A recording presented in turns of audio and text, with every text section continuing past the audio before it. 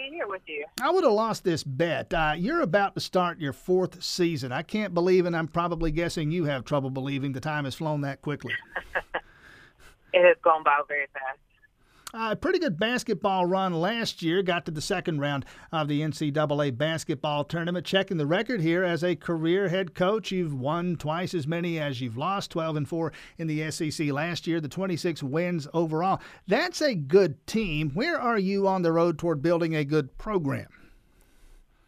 We're right where we want to be, Tim. You know, we said year 4, year 5 would be a good barometer for us to measure our recruiting classes, our culture of our program, and to get where we want it to be as a consistent team in the tournament, and we're right on track to keep doing that. I don't profess to know I don't know much about anything, women's basketball included. I listen to people who do, and you, of course, know Jeff Dantzler, play-by-play radio voice of the Lady Dogs basketball team. He tells me, this is what he says to me. I don't know if he says it to you or not, but this is what he says to me. He says you're impressed with the recruiting that Kirby Smart does at the football level. Says Joni Taylor's doing the same thing with women's basketball. Is that anywhere close to true?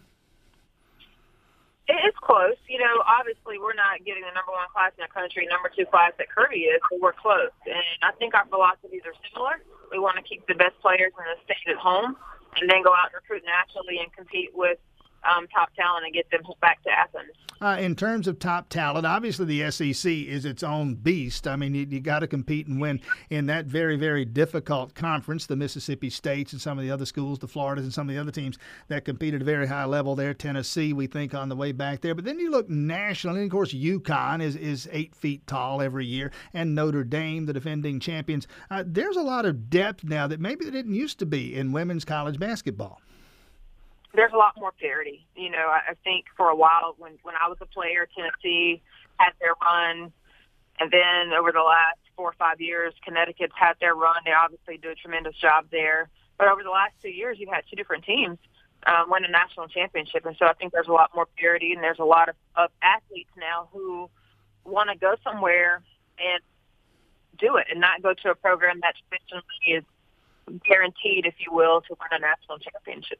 You went to Alabama, played at Alabama, so Joni Taylor, you'll appreciate the reference here. In many respects, you're the person who replaced Bear Bryant. I mean, you took over for Andy Landers, who built this program and all the success that he had. What's it like taking over a program that a legend built?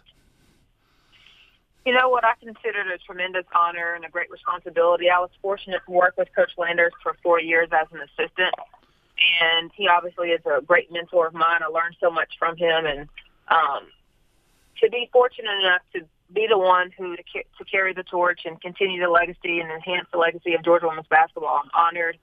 I'm extremely grateful. And there's not a day that goes by that I don't think of all the players that came before us and what Coach Landers did and the sacrifices they made to make Georgia basketball what it is. And it's like I tell our young ladies all the time, it's our responsibility to continue to write their story and create our own.